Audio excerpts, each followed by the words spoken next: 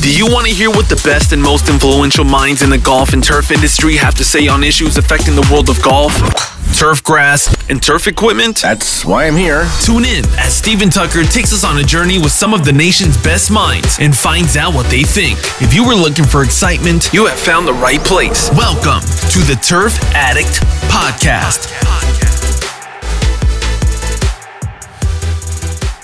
All right, guys, thanks for being here on episode 4, I believe it is now, of my podcast. I am here this week with Thomas Bastis, good friend of mine, past superintendent at the Cal Club and now PGA Tour Agronomist. I was trying to mix it up a little bit on this one to kind of give people a little bit different look outside the equipment management realm and what all goes into setting, not necessarily just setting up for PGA Tour events, but from a different point of view. We know from superintendents and technicians what our thoughts are on certain things, but what about when you look at it from a PGA Tour agronomist side? So welcome, Thomas Bastis. Thomas, good to have you here, man. Absolutely. Happy to be here as well. Well, great, man. So where are you at this week? Idaho, I think? Yeah, I'm learning that there's a phonetic way of saying where I'm at, and I would have thought it was just Boise, but now I hear it's Boise. There's almost like a hissy Z at the end of it. I've only been here for like a day or two, so I'm trying to get the nuance so I don't sound too close to Californian. I have this strange way of wherever I'm at just kind of oddly adapting to however people say things, whether I'm in Ireland or Mexico or I don't know. So I don't know how this is going to play out. So are you saying it like that now, or are you just saying it when you're in town? Maybe I'm overemphasizing the fact that I'm saying it like Boise to let people know that I know about what I should know. Right. So we're going to roll with that until somebody says, you sound like an idiot, which happens quite often, mostly from my family. I get the same thing too. Right? Yeah. I don't think if you're not falling, you're not trying. That's right. And I think another question I have, and we might as well get this out front now and not really save it to the end. Are you wearing the puffy jacket this week, or is it so hot that you really can't even use the lightweight one? I have it with me. It's 92, and it's a hot. Granted, I am in the shade, but I have two puffs. Okay. I have kind of like the full Patagonia vest puff show, and then there's the pseudo puff, which is kind of like maybe they just stitched what looks like puff on the front to give the illusion of. And take your money to, just like if it was a puff. But I've got one just in case it's a little nipply in the morning. I usually keep those things on to at least 75, 80 degrees. So, do you have a portion of your closet dedicated to those? Or do you just have those go-tos, the 2 or 3 that you carry with you everywhere? Well, I try to find ones that are color appropriate, that kind of lead to a more domineering kind of, visual appearance, just in case I happen to be on television. I've got the dark blue or the black. I try to stay away from, the ones that everybody has, although it's very difficult. You mean the orange and gray? There is a space. There is a space in the garage where I have, I have quite a few jackets, more than just puff. I have kayak jackets, rain jackets, cycling jackets. I have so many jackets. I'm a closet jacket bleep. So. Well, I think you're known on the Twitterverse for the puffy jacket, so I wanted to get that cleared up right away so everybody kind of knew where we were coming from. It just kind of, it's funny as I was making, prior to the PGA Tour, I was making these goofy videos on YouTube. One was like I got my drone stuck in a tree. Another one was just talking about cart paths, and I used Casey Neistat as a vlogging muse, and he always wore these glasses, these Ray-Ban glasses that he would spray paint white, and then he would scratch the white off the actual lens portion of them, just to make them that they were unique. And he wore those A, as a distinguishing factor, but B, so that when he's doing the close-up video work of his face, or he's talking to the camera, you can't see where he's looking. So he can kind of be positioning himself so that he can see whether he's in the frame square or but you'd never know it. He's still talking to the camera straight on. So not necessarily that kind of thing, but I don't know. Maybe it's a shtick to be known as the Puffy Jacket guy. That's where it came from. Puffy Jacket Productions, I believe, was the name of it, wasn't it? There it is, the Puff Jacket Productions. So nice. All right. So obviously, you've been tour agronomist now for a couple of years. Yeah. What do you think? How is it? I know we talked about it before you actually did it. We talked about travel and family and balancing work and family. What do you think now that you're into it a little bit more? Do you still feel the same way? Do you feel better about it? What are your thoughts? I feel a lot better about it. I guess initially, when you get hired at any job, there's this kind of desire to prove that you were the one, that you were the right one that they selected. Right. Whether it's this being a superintendent for your first time, that you want to prove to them that there was value in hiring you, and there was so much observation needed in this job at the start. It was difficult to quantify if I was making a contribution at all. Right. So internally, you're trying to feel out whether you're adding. So you're trying to just quantify whether you were worth it or not. Right. And I think through some reviews, I'm doing okay. So I'm feeling better. But, another agronomist told me that it would take, 2 years until you feel comfortable. It'll take you 5 years until you feel like you're adding, or if you've met everybody. This business is so big that, I'm still meeting people for the first time at this job. Right.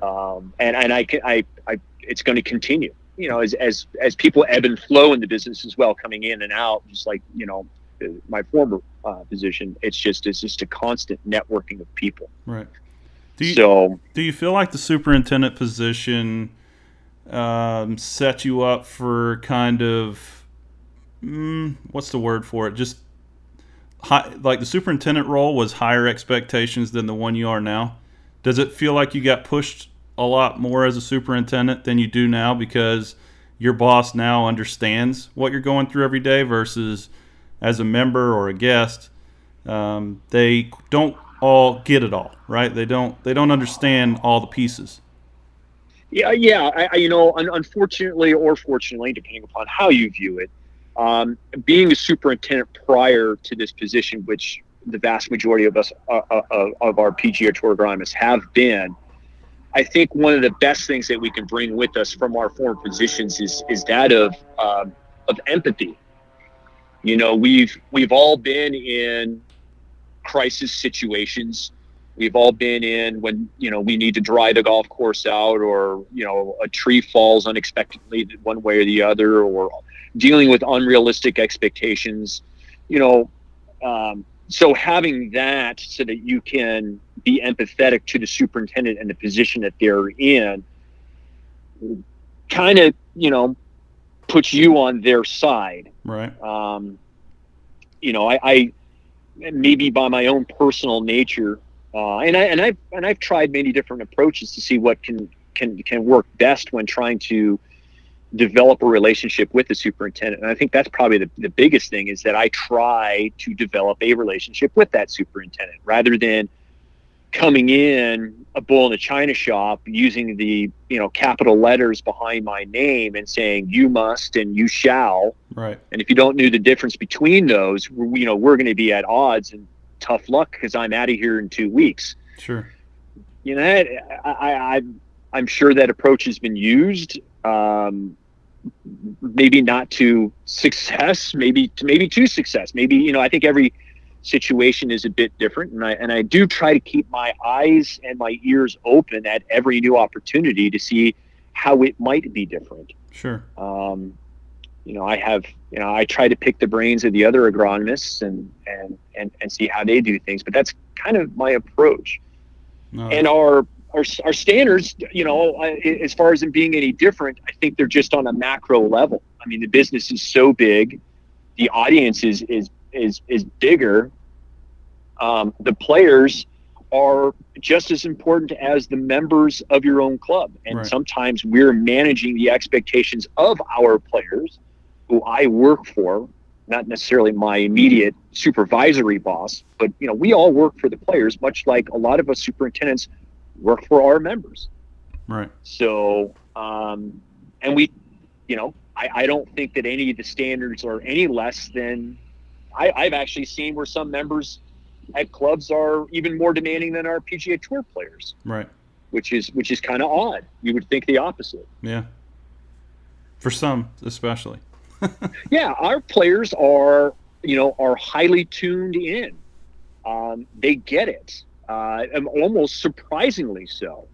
I mean, but they're completely in the right for wanting to blame, you know, Mother Nature for an errant shot, an errant this or that, because nobody as just a person wants to blame themselves for doing anything wrong. Sure. You know, I mean, it's some people just aren't as introspective and some people are, but just in general, I mean, just like your members, right. They don't want to blame themselves for not knowing how to hit a bunker shot. It's easier to blame the sand.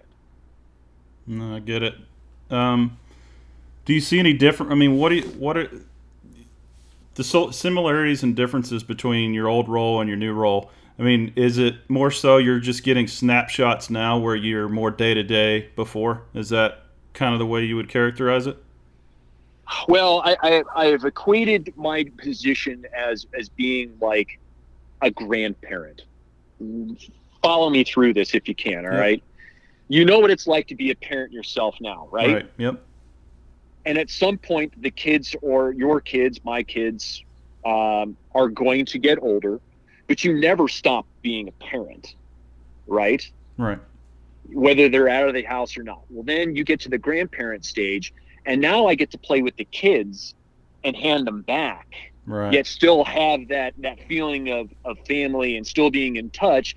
I'm not going to know, you know, like what the latest diaper genie is or something like that. And I'm using some sure. ha-ha funny kind of comparisons, but I'm not too far away from the realm of things. I'd probably say that more so I'm seeing a lot more of how to skin a cat.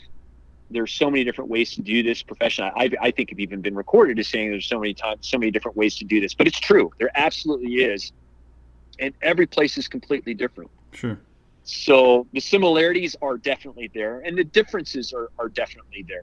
And I think that the differences are where us as agronomists try to help our host organizations, right, or host facilities. If you can imagine you're trying to pull off this major project, and you have a buddy who's done similar projects, and together you can do this together. How much more confidence do you have in a confidant and making decisions? In fact, your buddy has done more of these things and is there to kind of like say, yeah, I think that's a good idea, or no, I don't think that's a good idea based on how many of these I've done. Right.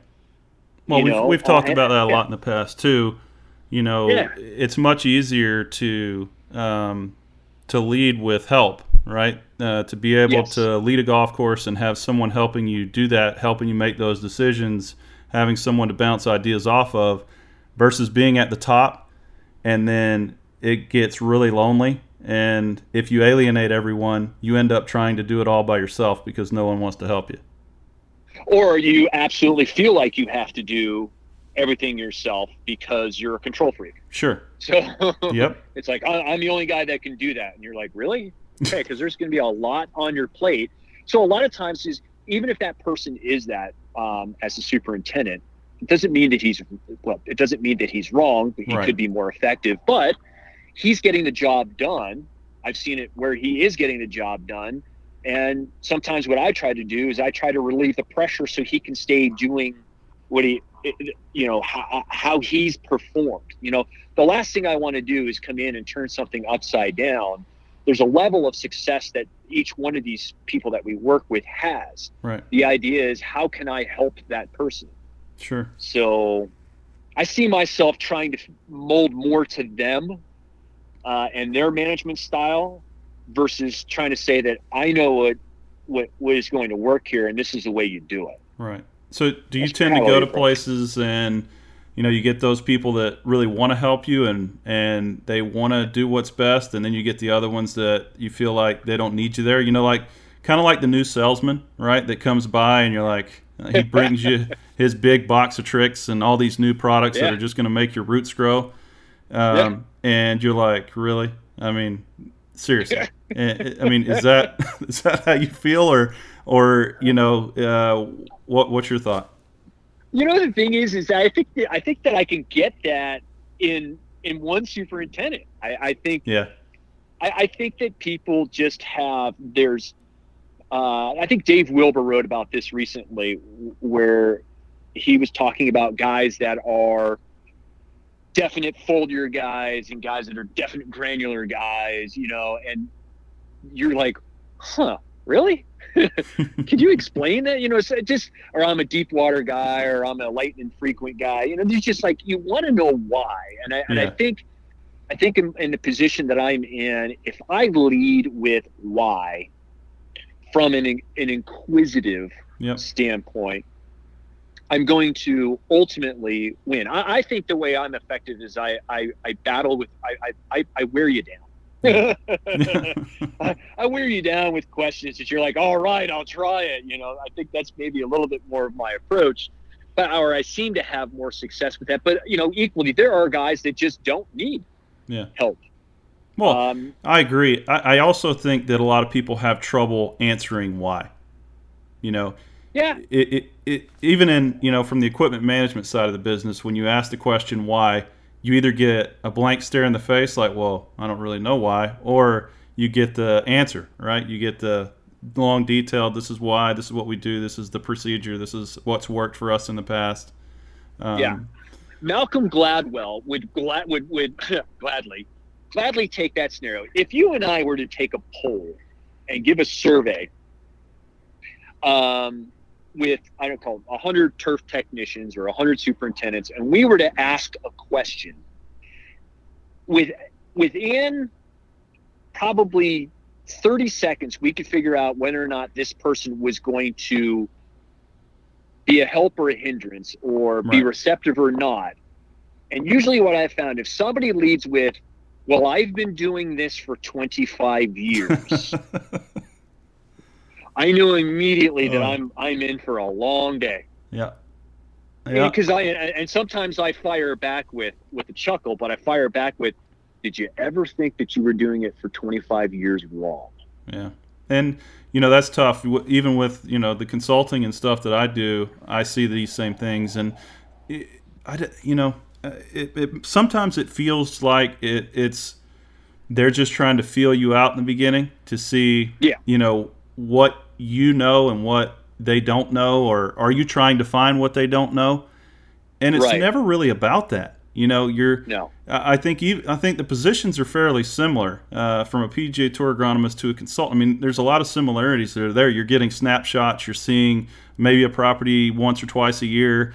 The difference being obviously the conditional week or the conditioned couple weeks, but you're there to help. And I think that holds people back a lot of times because they feel you're kind of there to tell them what to do or tell them where they're doing things wrong, instead of looking at it, well, what can I take away from this, instead of what, where do I push back? Does that make sense? Yeah, absolutely. And I'm constantly, as much as I'm reading turf articles, I'm reading articles on perception. Again, I brought up Malcolm Gladwell, and and I'm reading a book now. It's called Blink, Right. and it's the non-verbal type of call it perceptiveness that can happen within seconds that will lead you to make a decision instantaneously. Right. You know, I think he uses the example of, you know, if you're getting ready to be attacked by somebody, you don't have the time to go, well, if I do this, then that will happen. If I do that, it's that instantaneous moment that certain people can somehow, you know, evaluate the situation and make the right decision. Right. You know, and he uses all sorts of examples. I'm very, very intrigued by it because I think that there's a certain amount of sizing up when somebody comes new to the property. Right. Whether it's a consultant, whether it's a salesperson, whether it's, you know, myself. And, you know, what we're all trying to do as managers, and I wouldn't necessarily consider myself a manager, but I think what we're all trying to do is get somebody to do something differently than what they're doing, or at least that's the real trick and the nuance.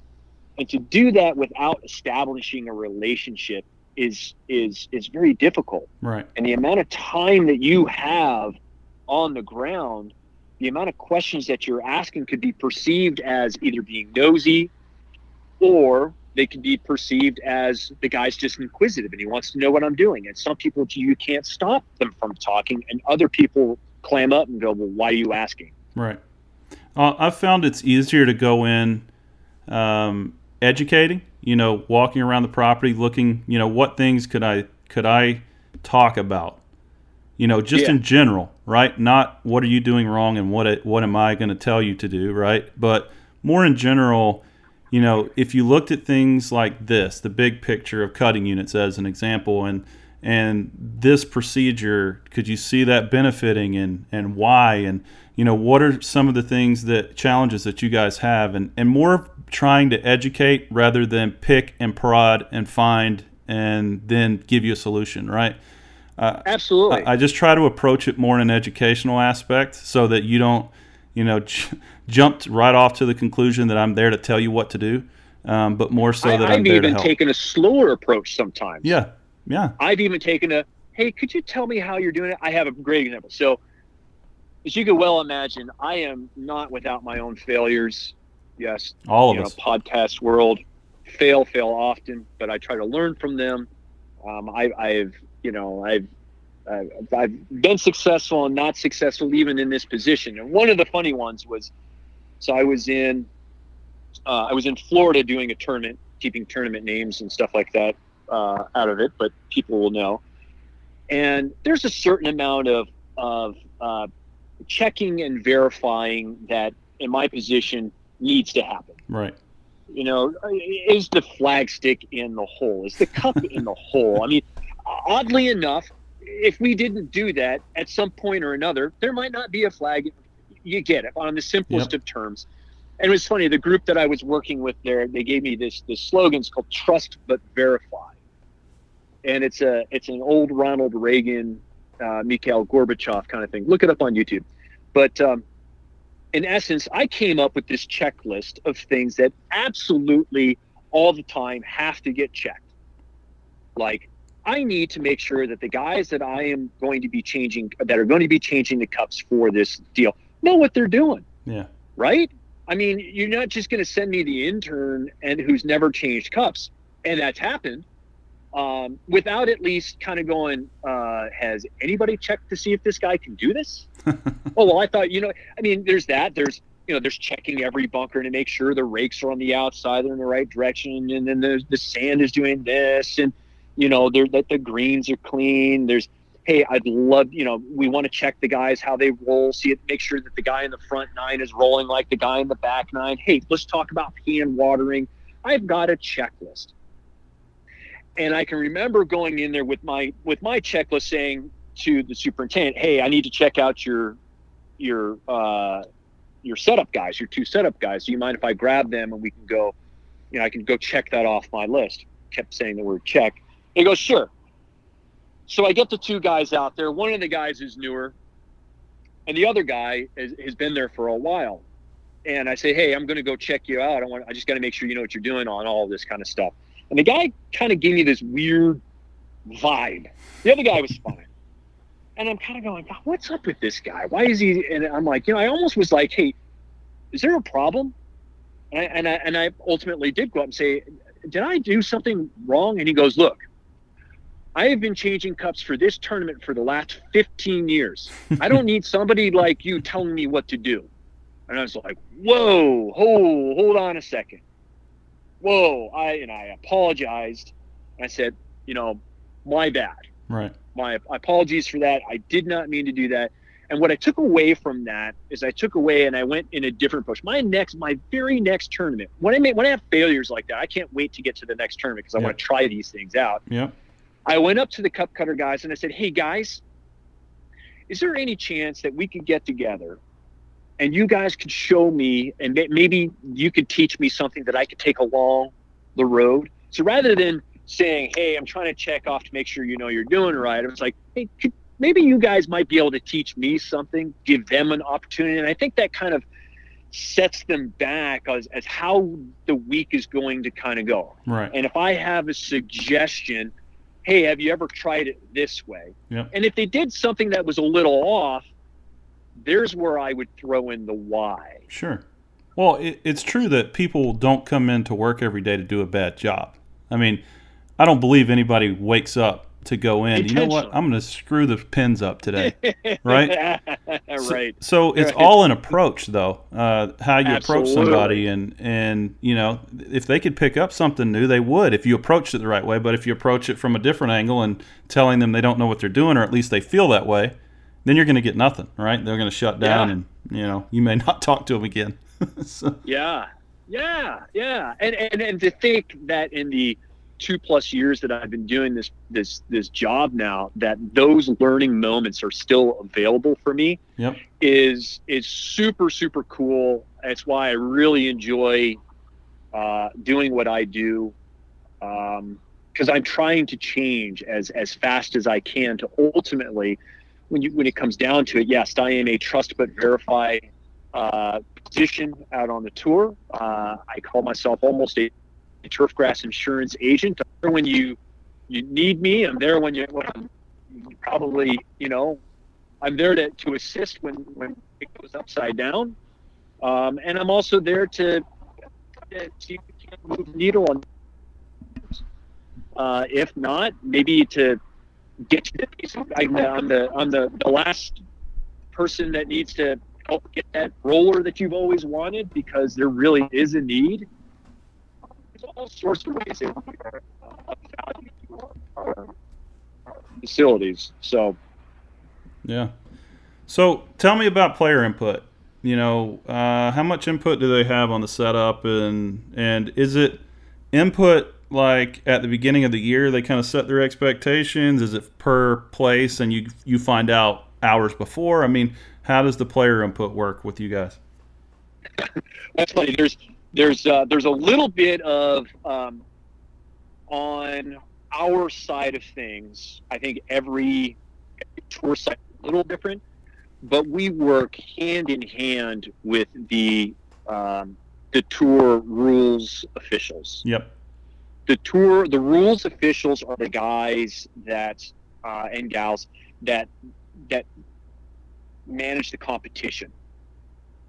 So we ask them, where would you like the green speeds? How are we on firmness? How are we on these conditions? And as a response to how they want to manage the tournament, we go back and try to formulate a plan with the superintendent to achieve those conditions. Okay. That's kind of how it goes. Now, that doesn't mean that the rules official doesn't come up to me and goes, hey, what do you think? That doesn't mean that we can't go to them and say, we're getting a little too fast on this. Do you mind if? That doesn't mean that one of the players comments to one of our rules officials and we can take input, and vice versa.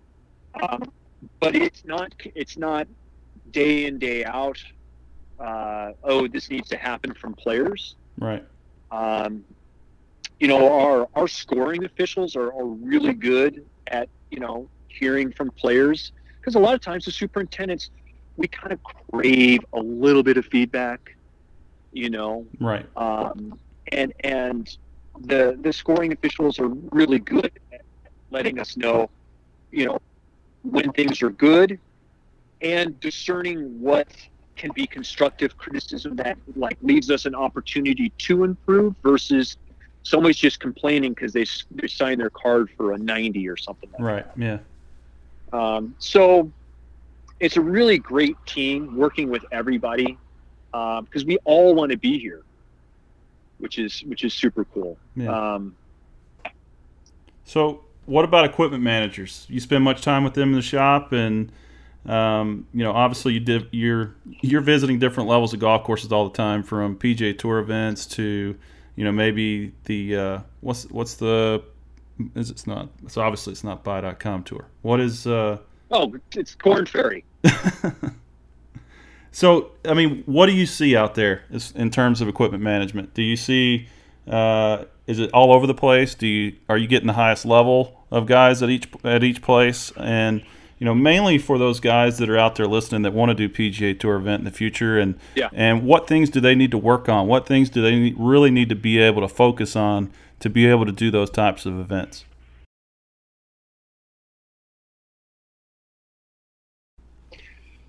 Oh, these are great questions. Okay, so I think first off, equipment technicians are by far the unsung heroes. They're the ones that stay in the so-called dungeons, and I have seen some dungeons. Oh boy, I've seen some unbelievable working conditions, and these guys suck it up and still get the job done. And they're, I mean, in some instances, we need to be pushing these guys out because they can single-handedly make a tournament. Right. That's how important these guys are.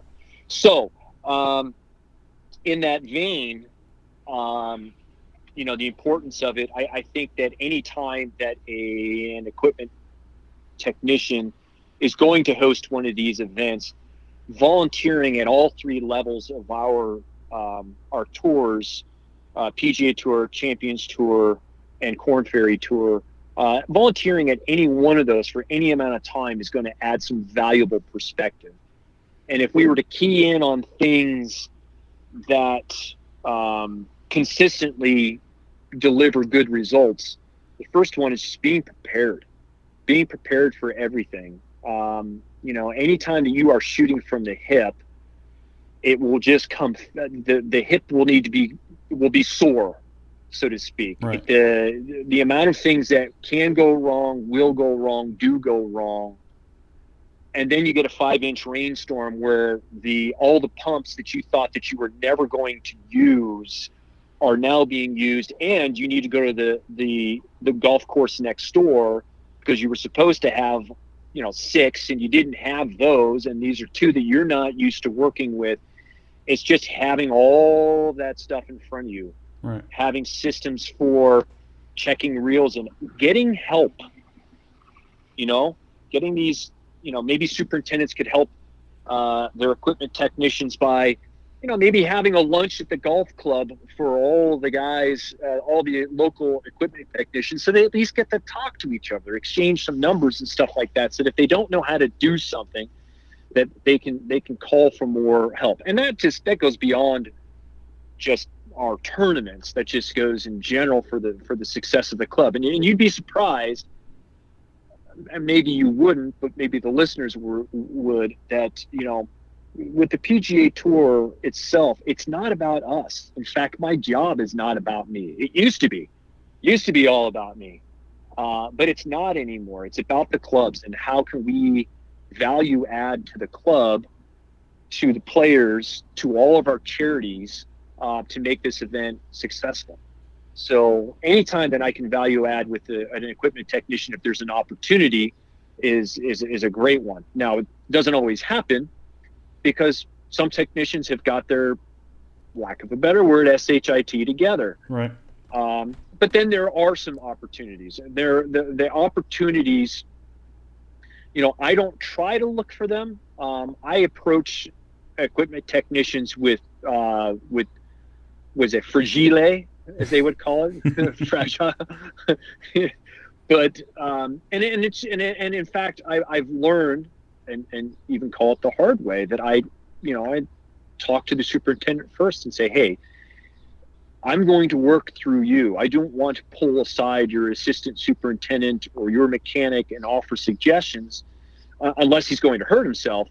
But I'm going to work through you unless you say it is okay, or you bring me into the conversation with that mechanic and establish that rapport. Superintendents have a tendency, and rightfully so, to be very protective of their assistants. You'd be surprised, their mechanics. You'd be surprised at during a tournament how many times, because the equipment technicians are so good, that they're fixing rental equipment. They're the guy that's sitting in the shop that's idle, that when something hits the fan, they're running it from the shop out to the field instead of somebody coming out from the field into the shop back out to the field. They're that guy. They're that ready go-to guy. Right. So during tournaments, seeing that mechanic as that guy and having everything under control is really nice to see. So they're vital. I think this is this subject in particular. I mean, you get, just like with superintendents, you get a lot of different personalities.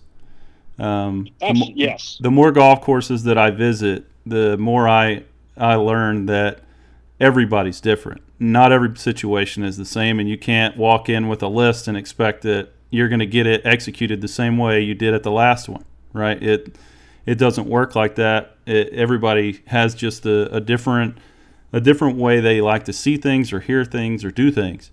And you have to learn to work with that.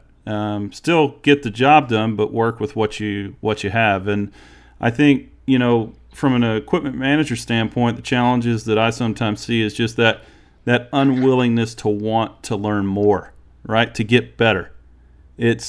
I've done it this way for this long and no one's ever complained. So I'm just going to keep doing it this way. And why all of a sudden is somebody worried about it when they haven't been worried about it before? Do you see some of that? Absolutely. There's a book, which the only thing I can remember about the book for the most part is its title is Who Moved My Cheese? And, it works on the principle that, we like routine, and any time, I guess maybe the older we get, maybe I'm getting that way too, the more that you change a routine, the more that, people can get upset with that. And if this person has been working in this space doing the same things for the same time, that's probably why you get the response that I've been doing this for 25 years. And you're like, oh boy, here we go. This is going to be a long You know where that's headed. I do. And it's funny. I actually giggle, and probably I shouldn't, but because what they say, 95% of all communication is nonverbal or something like that. And I'm probably completely blowing it. But shoot, now I completely lost my train of thought because I'm chuckling at the prospect of that. But yes, the unwillingness to change, and sometimes you'll see it. We'll go between mowing heights. That mowing height didn't look good. Let's try another, and you get the sigh of the head, the contempt for the superintendent that this is the second time that we've done this. And I'm kind of like, hey guys, this should have been figured out already. I was out here 8 weeks earlier, and we're doing it at the last moment. This is, right. Unfortunately, I try to be empathetic in that situation. And at that moment, I will probably refrain from saying something, but I'll probably find a better moment when we're eating ice cream sandwiches to say, you know what, that probably could have gone a better way. What do you think? Right. And well, one of the things that I learned about that, Thomas, was, and we talked about it a little bit earlier, is if the person knew why you were doing it, would the attitude be different, right? If you didn't just say, hey, we need to lower the height by 5 thousandths, and you said, we need to lower the height by 5 thousandths because we're seeing a little bit of scalping on the edges and we think that 5 thousandths will make a difference. Now I know why. right? So now I know why I'm going to go spend 2 hours resetting heights on everything because of that, right? Absolutely. It isn't that people don't want to do it sometimes. It's because they don't know why they're doing it. And once they know why, everybody, well, not everybody, but, you just have a different attitude about it. It's the I'm just changing it because I want to change it that people, they don't understand that, right? Well, let me ask you a question. Yep. Do you think that there are mechanics out there, and I've surmised this, and I probably know the answer to it, that take the equipment personal? Yeah. I mean, I think that you have equipment managers out there that have been at places for years that feel, they feel a sense of responsibility. Just like, I would say, just like the golf course to you. When you're out there, right, and you feel like you've got this big 100-acre burden on your shoulders to make sure that everything looks good every single day. I think a lot of technicians, and I say a lot, but it's probably not a lot, but there are technicians out there that feel like this is their golf course, right? This is their equipment, and it's all they've got, and they want it taken care of, and they take personal pride and responsibility for it. But then you've also got the ones that they're just there to get that paycheck and then get the work done and get out of there. And they get mad when you question anything because, hey, it's time to go home. I was supposed to be out of here 2 hours ago. And the ones that just care about today and can't see the future. And that's where a lot of the challenges lie with some of the guys that I've seen out in the field is we can't get past today because we're just ready to get the work done that was assigned today, and we can't see ahead. We have a hard time seeing the next week or the next month because we either A, have so much stuff piled on top of us to get done, or we're not organized enough to get all of this work organized so that we can see the future. And that's where a lot of the challenges lie. I mean, I don't believe you can read a Facebook post or anything, it's all over the place where, well, if I had that kind of budget, or if I had that many people, or if if only I had all these things. And I think that's part of why I wanted to bring you on here to kind of talk about some of this stuff is, listen, guys, it's in our pocket, right? It's up to us where our career goes, where our next step goes. And if people don't see us trying our best and wanting to get better and better every year, then how are we going to get to that next step? Why would anybody want to bring us into their situation to make it better if we can't even make the situation that we're currently in better? And I don't think, I think we've got a portion of guys that are like that. I think we've got a portion of guys that are out there that want to do the best that they can do. And I think we've got some guys that are right there on the line that they could go any way in the next couple of years. They could lean left or they could lean right. At least that's the way I've seen it here in the last few years of traveling. Would you call that the difference between, and I'm using, I don't know, maybe an unfair comparison between a part changer and a mechanic? Does that make sense, where a person is just, instead of trying to really fix something, they're just going to look for the part and go, oh, well, that's this part. And, I think, versus the guy that can, like, ooh, we could do this to that. Right. Is that kind of like the level changer there? Or I don't know if it's that, because I think there's different positions that require, like, as an example, a parts changer I see as someone that is reactive, right? It's like a superintendent that waits to get the disease and then treat it. There you go. Right. Okay. It's all right. I'm going to wait for it to break, and then I'm going to turn around and put a part on it. And it may not be a new part. It may be a part off another machine. Yeah. And those are the people that never get caught up. I think it's the same for superintendents, right? You get behind, and you don't have enough money to catch yourself back up again. Right. And you get that's when you start shopping for these, cheaper products, because I need to make this money go further. Right. And we do the same thing in the shop. We go shopping at, aftermarket parts. I see that as actually, in some instances, I see that as costing more money. It does cost more money. It's like a nickel holding up a dollar. Yep. And I will say, in some cases, people have to do that. I mean, they're in situations where they just don't have a choice. But we also get ourselves in those situations a lot because we make the wrong decisions. We go for the quick fix. I need it right now. We don't go for the let's fix it the right way so that we don't have this back in the shop in a week. Right. I teach my guys at the shop that listen, I'm not going to sit out here and push you to get things done. I don't have time limits that I want. This should only take 15 minutes to do. But when it leaves the shop, I don't want it coming back. So as long as we can fix it the right way when it leaves and it doesn't come back to the shop, then I call that a success. If we're chasing that thing around, then I'm wasting so much more money and time where we could be getting other things done because you have to chase it. And so that's what we try to avoid. And it gives us more time to do the things that everybody else says if we had that budget, we could do it. We manage a huge amount of equipment that I would say is probably, from a repair and maintenance budget side, is mediocre in terms of what I've seen a lot of other equipment repair budgets out there. And it's only because I don't need to spend the money. If everything runs properly, we fix it properly, we spend the time to do the services, if we go through all of those things, then we end up saving money over the long run.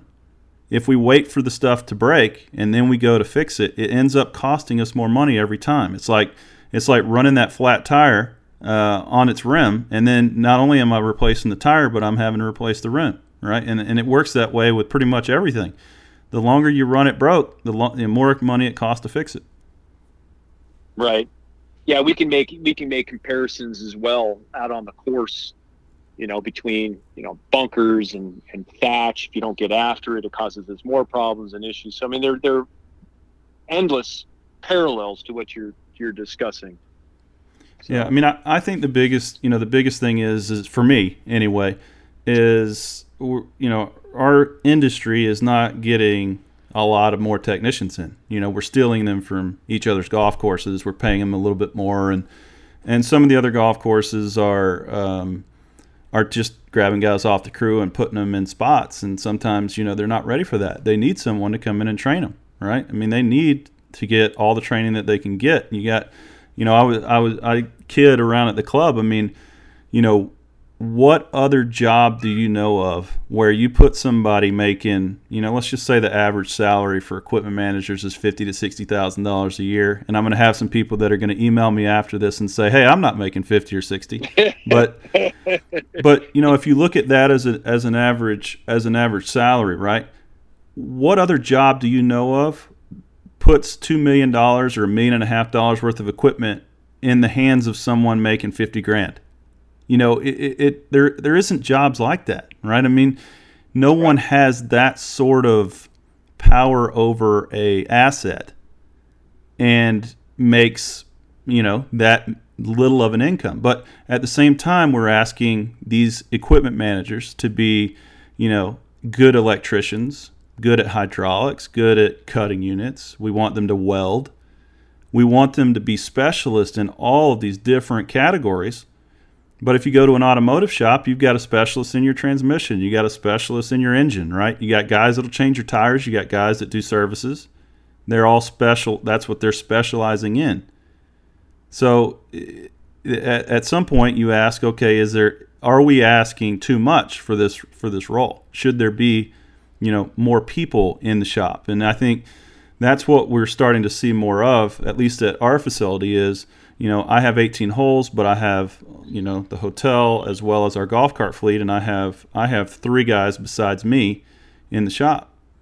And overall, you could say, well, from a salaries and wages standpoint, we're way higher than everybody else. But from a repair and maintenance budget, from a downtime on equipment, from any of that, we don't have issues like that. I mean, we have the rare occurrence of something happening, but I would say at least 92% of our time, that equipment does not come back to the shop. It doesn't have a flat tire. It doesn't have things that go wrong because we're able to spend more time on it.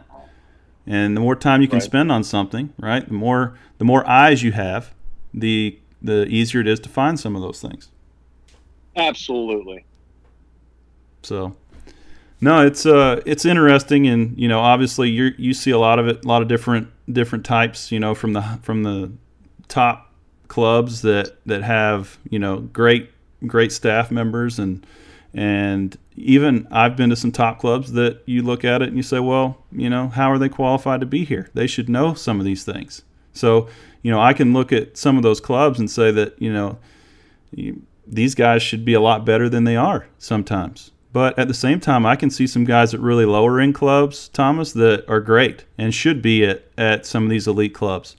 So absolutely, I see the mix all the way through. Yeah, the guys that end up being successful are those that are organized and have got it done before it's asked. Yep. I mean, it's just everything's ground before we get there. And if I ask them, they say, "Well, we're going to touch these." They just have everything taken care of. I hear you, man. I wish it were that easy. I wish everybody could do that, and it's just a matter of wanting to. It's a want to. You didn't get to where you were by it just falling in your plate, right? I mean, you had to work hard to get there. Things don't things don't just happen. You have to make them happen. Preparedness meets opportunity. Yeah, I hear you. Well, man, I have had you here for an hour now, and I really appreciate it. Great. It's great talking to you. I wish we had more time to spend together outside of, obviously just talking on the phone and stuff. Seeing you at the show. I know you've got a tournament all the time when the show is there. I know it's a bummer. Is going Maybe on, this but year. Yeah, I mean, I certainly always glad to talk to you, and on the odd occasion give you advice, but I certainly appreciate your time and giving some guys the insight on what's going on around the PGA Tour and your job as an agronomist, and I've always enjoyed it. Absolutely, still learning, and appreciate you as a valuable resource in my arsenal. All right, man. Well, hey, have a good tournament this week, and stay in touch, and we all appreciate your time. So thank you very much. Awesome. All right, man.